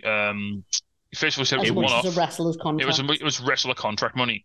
It's in perpetuity, so they can use it on repeats and they can use it on like video clips, but they can only use it for this match. So that's just another member of the Dark Order getting released in a couple of months, isn't it? So. Well, Fuego's just gone, hasn't he? Yeah. They were like, sorry, no reason why. They've just released Fuego. It's totally spending that Fuego money already. Just like... And the Fuego 2 money. Yeah.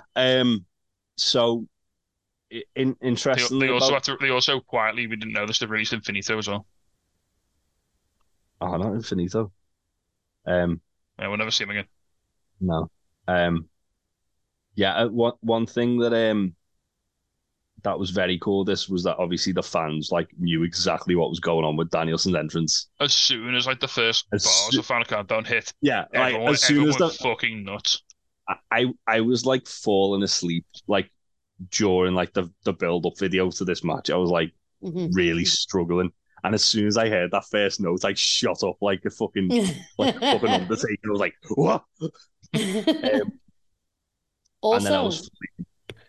This was the first time I've ever heard a crowd shout to Danielson so loudly, "You're gonna get your fucking head kicked in." Well, that was what he was trying to get going in the MJF match. Yeah. Wherever they did fucking Revolution, just left aside that. Yeah. Can we also just appreciate as well? Did anyone clock the look on Danielson's face when he got onto the turnbuckle and like stuck his hands in the air and like the chorus of Final Countdown kicked in? He just had the biggest smile on his face. It was like this is like a lifelong dream. This is Bryan Danielson as his like 25-year-old Ring of Honor self, like in front of 20,000 people about to wrestle one of the best wrestlers in the world. He said like he was in a really bad mood before he like left the ring. It was like something completely unrelated to wrestling. I was just annoyed about something. And he said, as soon as I heard the first note of the Final Countdown, I was like grinning like an idiot when it came out. It's just great to see him like get to have that. Like, 'cause he's been the best wrestler in the world for so long, and he's been one of the best wrestlers of all time. And like, but he's never really had that. I mean, he's had his WWE moments, obviously, but like he's never had that sort of like main event at WrestleMania, mate. Yeah, but he's never had that sort of vindication of his indie career, and that's what this felt like. Yeah. 100%. And yeah, like he said a really like poignant thing on the press conference as well, where he was like, he was talking about his dad and like said, oh yeah, like when we were growing up, we like come from like a really poor area, and like my dad really struggled to like kind of like basically. Dad was a massive alcoholic, wasn't he? I don't know. Yeah, he spoke about that like on a podcast with Renee when they did like after he left during the AEW. He talked about Regal and stuff like that, and about how like Regal helped him learn to love his dad as he was. But his dad had really bad alcohol problem. He said like obviously like they were really poor and that like growing up, and he was like, so for this guy to come out and have it literally raining money, and it took me back to my childhood. I was like, I'm gonna fucking kill this man. Yeah, he looked so unamused with like the Okada dollars. Like he was just brushing them aside. He wasn't even picking them up. Like he didn't want them on him. It was great. I love Bryce when he was like trying to like clear them out the ring. He pocketed the one. I caught on camera. That was a nice Bryce. I'm sorry for Bryce as well. And fucking Bryce Remsburg from Chikara gets to referee this match in the main event of Forbidden Door. Like it's Matthew just... has an Okada dollar. You got one. I've got an Okada dollar. No, I've got a Virgil dollar. Never mind. That's much less. It's more valuable than an Okada dollar. I think I've got a Matt Hardy dollar as well. Nice. Anyway, that doesn't matter. Yeah, this match for me. I think a lot of people were kind of not been critical of it, but like said it didn't live up to the hype as much because it followed Omega Ospreay. I disagree. I think this was fucking fantastic. So I thought it was amazing. I think it was deliberately a very different type of match because they knew it was going to go on after Omega Ospreay. They didn't try to do that. Omega Ospreay was just like Omega Ospreay was more like a breathless sort of big moves all the time, wasn't it? This was much more of like a technical showpiece. Yeah. Oh, it was Danielson trying to wrestle rings around the card. Yeah. And just showcase why he's a better wrestler. And Okada just being like, yeah, but I can drop kick you really hard. And Okada hitting drop kicks every now and again, and then them having loads of chops and strikes. I thought that both men had a lot of really great chemistry.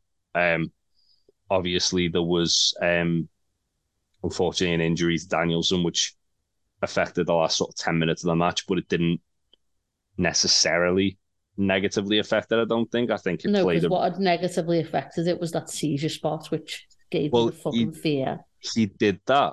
Obviously, it's like it wasn't the best idea, but he did that to basically get the doctor in and say, I think I broke my arm. Oh. That's why he did it. Because obviously Okada hit the elbow, broke his arm because he landed on his arm. And then straight away, Danielson was trying to get away from Okada. And he thought, how can I get the doctor in? And how can I get Okada away from me for a few seconds to kind of get me to just relay to them, to then relay to Okada that I broke my arm. So that's why he did that spot. But obviously at the time, it was fucking terrifying because he's a guy who's got a history of having seizures. Yeah. So at the time, it was horrific. But then when I watched it back and I saw this afternoon, I saw it, I was looking at it because like Okada hits the elbow and lands on his arm. It was the tombstone, wasn't it? Like that where he started doing the seizure first. No, he did the tombstone. I think he was just selling on that. Yeah, like where he was just like sort of like twitching. But then when Okada brought him into the ring and hit the elbow, his arm was like lying out to his side, so Okada landed on his arm. Yeah. And then he did the whole seizure thing to basically get the doctor in the ring to say, I've broken my arm. What was brilliant as well is that it did play into like Danielson being a fucking piece of shit. Well, yeah, I mean, if anyone can get away with doing something like that, it's fucking Danielson, because it's the kind of like conniving thing he'd do. But yeah, as I said just before that, there was Danielson was doing the kicks on like the sort of stage. Okada hit the tombstone on the ramp, and then after the arm break spot, obviously then Danielson kicked him, kicked his kind head of in. like had to kind of like do everything with one arm. There was a bit where he instinctually as well like forearmed Okada with the arm that he'd injured. Yeah. And you can just see him just grab it and scream, and it was like, Jesus, Danielson. What I love is that now he can say though he beat Kazuchika Okada with one arm. Oh yeah, he's going to milk the shit out of it. He was quite funny in the press conference when he was talking about it, because they were like, "Oh yeah, you said you wouldn't do the yes again out of respect for WWE," and he was like, "I just broken my arm. I needed something to keep the crowd on board, so I just started doing the yeses." Just a bit of fun fact for you. That's the first time Okada's tapped out in 8 years. Yeah, Shinsuke Nakamura, wasn't it? Yeah, in the G1. Yeah, so Danielson goes for the lapel lock. Well, first of all, Okada hit him with a Rainmaker, and Danielson kicked out after like evading loads as well. Yeah, just one Rainmaker. And then Danielson kicks Okada's fucking head in as he promised, and then he goes for the lapel lock, and obviously because of his arm he can't lock it in. So in what made it more impressive, I thought, was he transitioned the lapel lock into an omoplata, which for anyone who doesn't know, it's where you essentially use your legs to sort of like basically like grapevine their arms apart the wrong way as far as they'll go. So we did that to Okada, and Okada had to tap. And he did the cattle mutilation for what felt like the first time in forever. Yeah. Yeah, he won with it, didn't he? Was it Nick Jackson he beat with it? Yeah. But other than that, he doesn't use it that often. He just busts it out every now and again. Mm-hmm. But yeah, the the fact that he used the Umaplata for the finish made it feel all the more kind of brutal. Because as well, Okada kept getting out of the label lock, so it was like another kind of like wrinkle to it, where it was like Danielson can't use his arm. Okada keeps getting out of the label lock because Danielson can't use his arm. Because like literally, it felt like he was trying to pull them apart by the end of it, didn't it? Like, well, at one point he was trying to put LeBell on at the end with a broken arm, and he was just trying to just, like, use his like broken arm as like just a prop, basically, wasn't he? To like sort of it was instead of like holding it like in a butcher's grip with his hands, he was like holding it up like his upper forearm, like close to his elbow, to essentially keep his arm in place. And then when he realized that wasn't happening, because there's one point where like he was using both his legs and he was using his head to try and like just add torque to Okada's arms until Okada tapped out. Danielson did as well kind of like allude to the fact we're probably getting a rematch. Yeah. Yeah, so he was going to end him, didn't he? Breaking his arm. He said in the press conference, he broke my fucking arm. I want a rematch so I can break his. I love that that's the thing as well. It's not, oh no, we need to decide who it is. It's like, no, I also need to just destroy, you know? Like. And yeah, that's, if we get a trilogy of Danielson and Okada, that's fucking awesome. Danielson is, as we said, he's fractured his forearm, or he thinks he has anyway. That's what the general consensus was. Yeah. The doctors said he should be out 6 to 8 weeks. So it's not horrific. He will, touch wood, be back for All In. I just have him on commentary, like for now. Again, yeah, they can always, they can do that. That's fine. Well, he said he got like a litany of injuries in the Iron Man match, and that's why he's not had a proper wrestling match since the Iron Man match up until Okada, because he wanted to make sure he was fit for it. And I obviously did very limited things in Anarchy in the Arena. He pretty much was just kicking people, and that was it. And yeah, he said, I think he said he had the torn labrum and something else. So he's in the wars. But yeah, hopefully the fact that he's going to be taking like essentially 2 months off to recover, you'd think, for all it, because he said, he got asked by an English journalist on the press conference, will you be at All In? He's like, I wouldn't miss it. Oh, fair.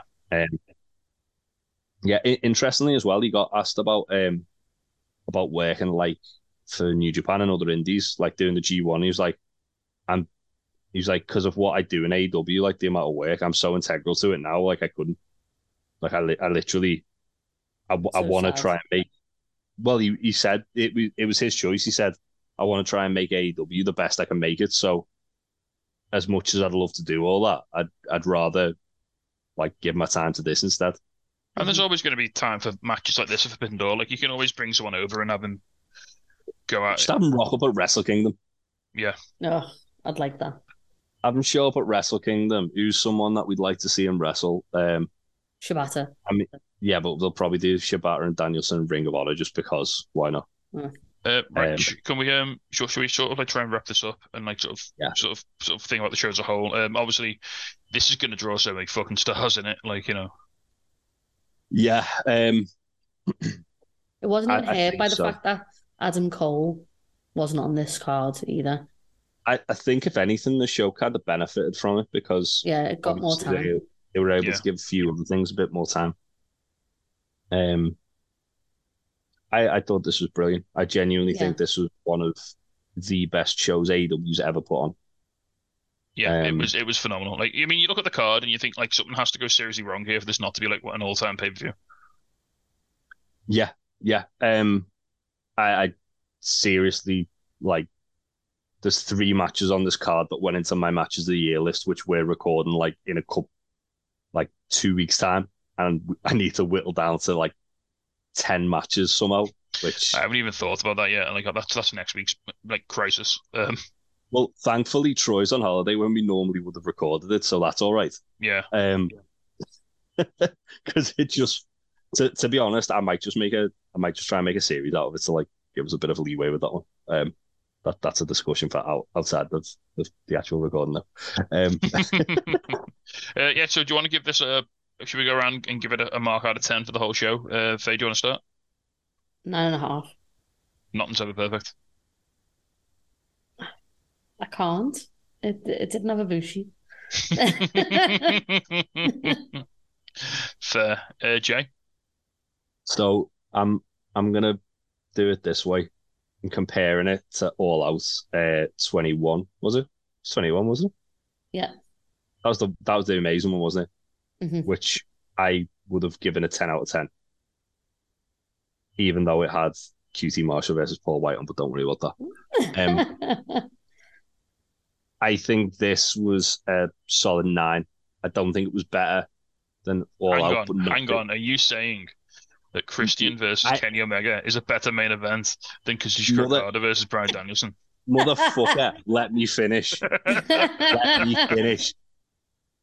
The reasoning behind it is because All Out was awesome because it had so many cool like surprises throughout the show and stuff like that. And there wasn't one debut on this. There wasn't one debut. There wasn't a surprise return or anything like that. But they both did have Minoru Suzuki. They both didn't have Minoru Suzuki. But also, like with the structure as well, like there was a few things that I felt like could have gone longer, like Sonata and Jungle Boy, for example. And there's a few things that, as we like kind of like elaborated on, went a little bit long. You know what I would have liked? For them to do like a backstage thing of Jungle Boy and Jungle Boy then, rather than it being like after the pay-per-view. Yeah, maybe. I would have liked Jungle Boy to have been on the press conference, but we didn't get that. Probably because he's hiding from Taz. Yeah. Get Taz on the press conference instead. Yeah, I think as far as like match by match goes, like obviously this was probably the better show. But as far as like other things around that storyline, keep me interested with it like between matches. That's why I'm saying that All Out 21 was better than this. But that's certainly no like slight on this. It's still 9 out of 10. Fair. What do you go? I think you're dead wrong. Well, not dead wrong. I disagree. I think this was as good as, if not better than, All Out 21. Okay. Because I think as wrestling fans, and I'm guilty of this as well, we all do it when we're at shows, I think we overvalue the big surprise pop. And what really is more fun, like 90 seconds of Adam Cole turning up, or 40 minutes of Kenny and Will Ospreay doing fucking walk-arounds to each other? I mean, we've got like similar sort of thing with the Young Bucks and Lucha Bros on All In. All Out, sorry. I would say this was as good as. So I would give this a perfect 10. Okay. I don't think there was a weak match on the card. There were legitimately 3 match of the year contenders on here. Thinking about it, I'm thinking I'm probably gonna bump mine up to 9.5 because I think not like taking an entire like mark off because of like lack of like stuff around matches is a bit fucking much. All I'm gonna say is before you go to bed tonight, go to your curtain, take a look out into the night sky. You won't see no motherfucking stars because Dave Meltzer's giving them all to this fucking pay-per-view. Just be an abyss. Just the inky blackness of the starless night forever now because this show drew all of the stars. Like he's gonna go over 5 for the Kenny and Ospreay match. Like I guarantee you. I think it's gonna get 6. I reckon it's gonna go over 6. He's gonna go, and I think that the 5-man and the main event will get 5 as well. Yeah. I'd be shocked if the 5-man didn't. I'm trying to think. I think if anyone put one of those 2 matches anywhere in their top 10 match of the year, I would be absolutely fine with that. Anywhere you put it, like as long as it's like in the top 5, maybe. I think Ospreay Omega is going to be top of a lot of our lists. To be fair, I don't think anything on this card was less than a 3.5 to 4. Yeah, and that's so rare. Like, and we didn't even get FTR. You could like I could walk into your house tomorrow, Jay, and you'd be like, "Oh, I'm rewatching Forbidden Door," and I wouldn't even say like, "Well, which match are you on?" I'd be like, "Sound, yeah, let's just watch wherever you're at." Yeah, that's fine. Yeah, I can't wait to watch this with Matthew. I mean, you get to watch it all again and watch Matthew pop. I mean, how is he gonna? Is he all right with murder? Like he likes BCC, so he's okay with it. I don't think he's gonna deal too well about Okada and Kenny both getting crimed. Just make sure after he's finished watching Okada losing to Danielson to remind him that Okada's an amateur, please. Okay. He'll know. I'll ring he'll know you it. and let you do it. He'll know it's come from me, so it's all good. You should do a little video message for him, Jay, just so Faye can play it after he's I'll send you a voice note after we've finished recording this. Right. Right. On that note, then I think we're going to call it right there. That's pretty much swallowed up the entire podcast this week. We'll be back next week for a slightly more, usual show. We're going to talk about Money in the Bank, maybe in the Northwest ever. Well, we'll be talking about Money in the Bank is on Saturday, isn't it? So it's going to be like a UK special next week because we're going to talk about a bit of Money in the Bank, which is in the UK, and we're also going to interrogate Faye about all of the English wrestling she's been watching over the last few weeks as well, which is going to be fun. Yep. Do you want me to quickly run down the card for Money in the Bank? No, I don't. Yeah. Oh, okay. Quick one. All Out is the 3rd of September. Yeah, that was announced. So that is literally a week after All In. So, fuck. But interestingly, Tony did say they were going to build stuff like independently from All In and All Out, which makes me think they're going to have essentially 2 pay-per-view quality shows back to back. Yep. Yeah. So we're in for a wild ride. We are now on the road to All In. We're all going to be there. We can't wait. It's interesting. He did say as well in the press conference that the reason they've not booked anything for All In is because they were waiting to get Forbidden Door done first, see where they're at. So now we can really start the build to All In and All Out, which is going to be a special time. I can't wait for it. Yeah. At time recording today, but it would have been last night when this comes out. As well, we did a little special of me, you, and Aaron trying to predict the All In card, and that was like a fever dream on it. Jesus, it went terribly because no one could fucking agree on anything. I was like thinking, let's try and lock matches in, and Aaron was like, well, that's not gonna happen. And Tasty didn't think anything was fucking gonna happen that Aaron was saying, and I was like, well, I think this might happen, and you're like, no, it's not. Yeah, I acquiesced to Adam Cole v MJF. I think we managed to lock in like 3 or 4 matches. Yeah. 62 days to get that card. That's how long we've got. I mean, I've already booked the perfect AW All In card. You can go and see it on YouTube or where podcasts are available. Just give Big Bill a call, mate. You'll sort you right out. No. He's not on my card, mate. Unless you meant Bill Ospreay and then he's wrestling Jericho, which fuck knows how that happened. But sacrifices were made to get that, which, yeah. Anyway. Yep, that's going to do it from us. We're back next week for a slightly more structured episode and less of sort of review mania. Yeah, as always, enjoy your wrestling. Take care. We'll see you all real soon. Goodbye. Bye. Hello, yes, Danhausen here. Danhausen has been summoned. You must love this podcast, Hausen, the Untitled Wrestling Podcast, Hausen.